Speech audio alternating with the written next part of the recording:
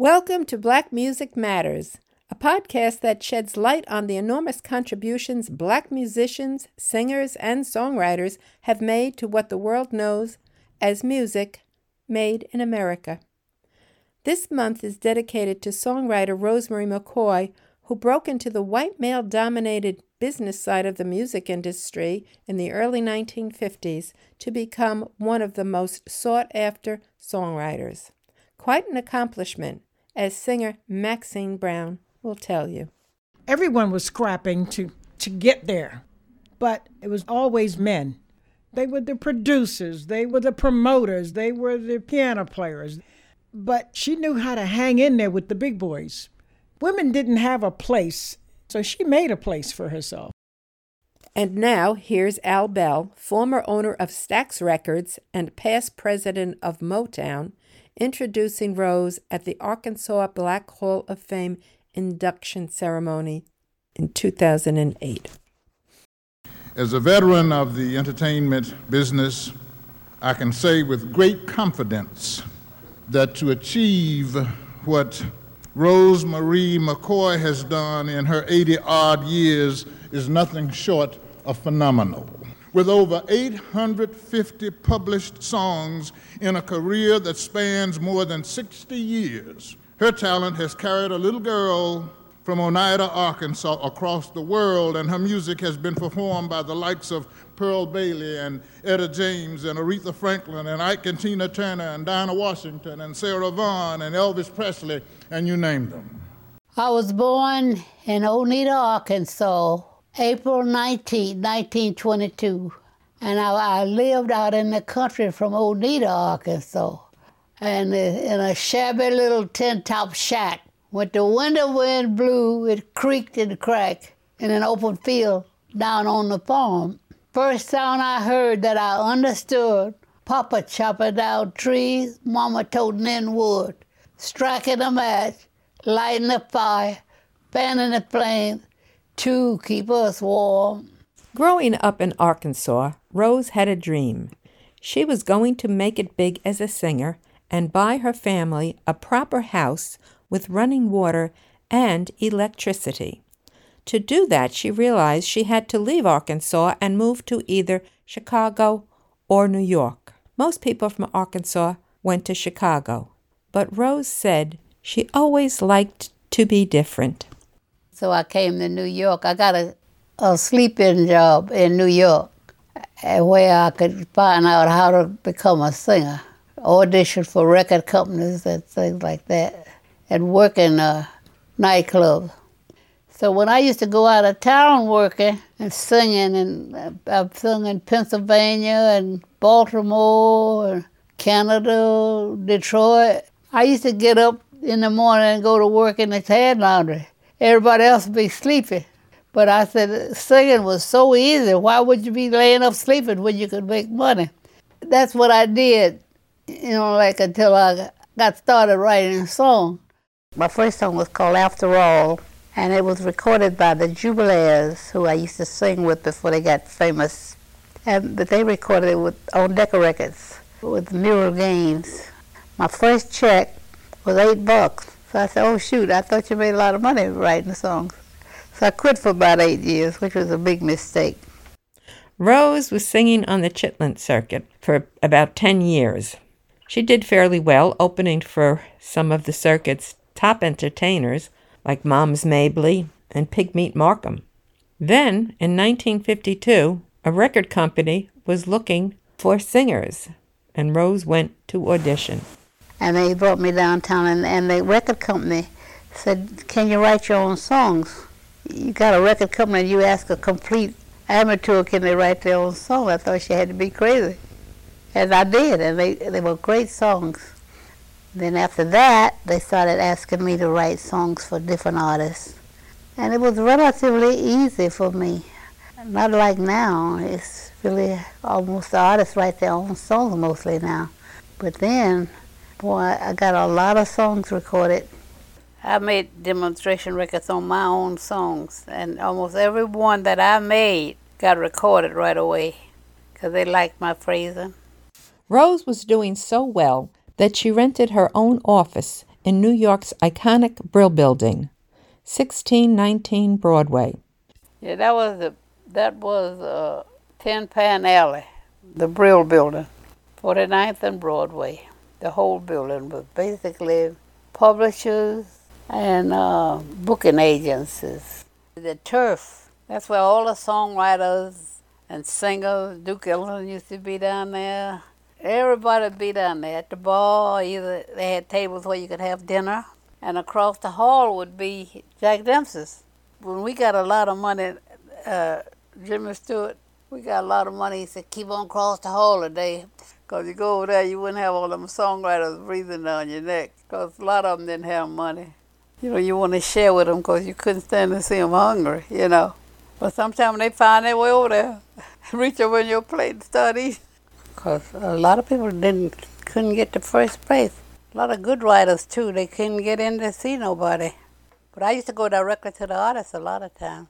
Sometimes people you just talk to really say the most beautiful titles, and they don't realize it's a title. And it's really like you hope you can remember it or get where a pencil is or a tape recorder or something, because it comes from just daily life or either something you feel personally. Because at one point I was writing a lot of sad songs. I used to write a lot of songs about if something bothered me. But it was like funny because when you write a sad song, you write what's been hurting you. And other people cry. And you get the checks. Though Rose achieved fame and fortune as a songwriter, when asked to describe herself for a radio documentary, she said, a singer first, then a songwriter. How she loved performing for an audience. I like being up on the stage. I especially like that. I like watching the reaction of the audience, and they react to lyrics, I notice. Coming up is a bit of Rose performing her song she wrote, If I Had Any Sense, I'd Go Back Home, first recorded by Louis Jordan in 1954. Later on, it was in the Broadway musical called Five Guys Named Mo. But they up-tempoed Rose's song, and she didn't like it. But she said what she really couldn't stand was when anybody would mess with her lyrics. For that's my soul down on paper, she told me. Here's Rose singing a bit about her first year away from home, alone in New York City. I'm having so much trouble. I don't know what to do.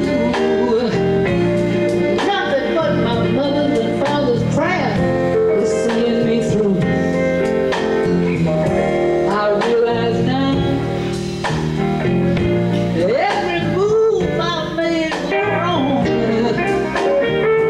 And if I had any sense, I'd go back home.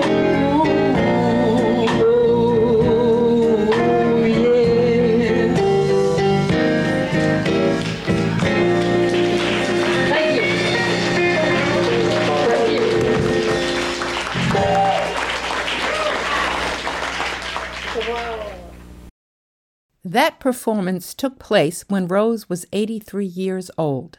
Such a talented woman, a great entertainer, an awesome songwriter who could write both words and music. Rose also produced many records. I love producing, especially my own songs. You get a chance to set your own background, pick your own musicians. Usually they didn't give us credit, because if we got credit, I would have a bigger name than I have now. Producer Lenny Welch on Breaking Up Is Hard to Do, and Sarah Vaughan, that was a mainstream record. They sent us to California to do her. It was a thrill, being able to produce big name artists. Produced a lot of unknowns, though, too. Because I don't want this podcast shut down, I can't play music without getting rights to it. But I was granted rights to play this song. It's one of the last songs Rose wrote. It's called Come Back Where You Belong. And here's Billie Joe Connor singing it. When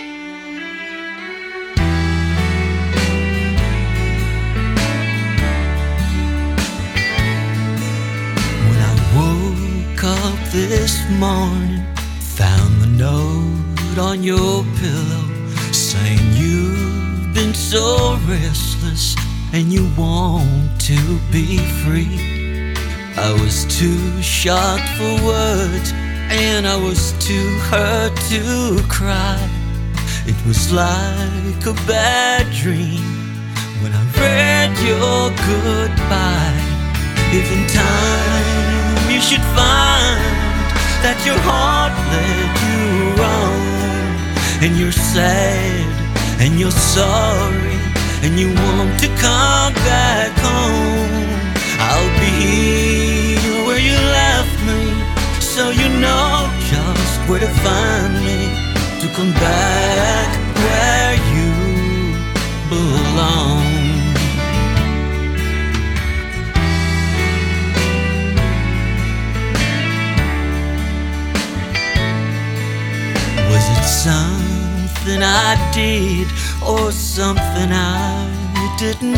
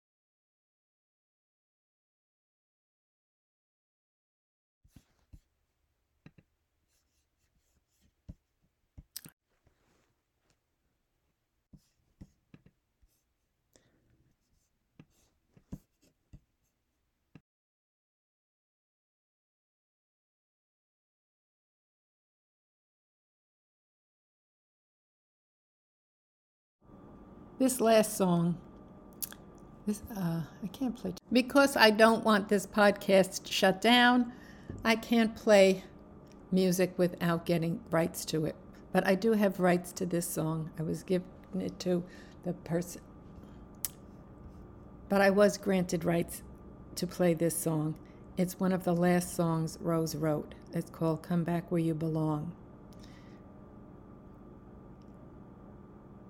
But, and here's Billie Joe Connor singing it.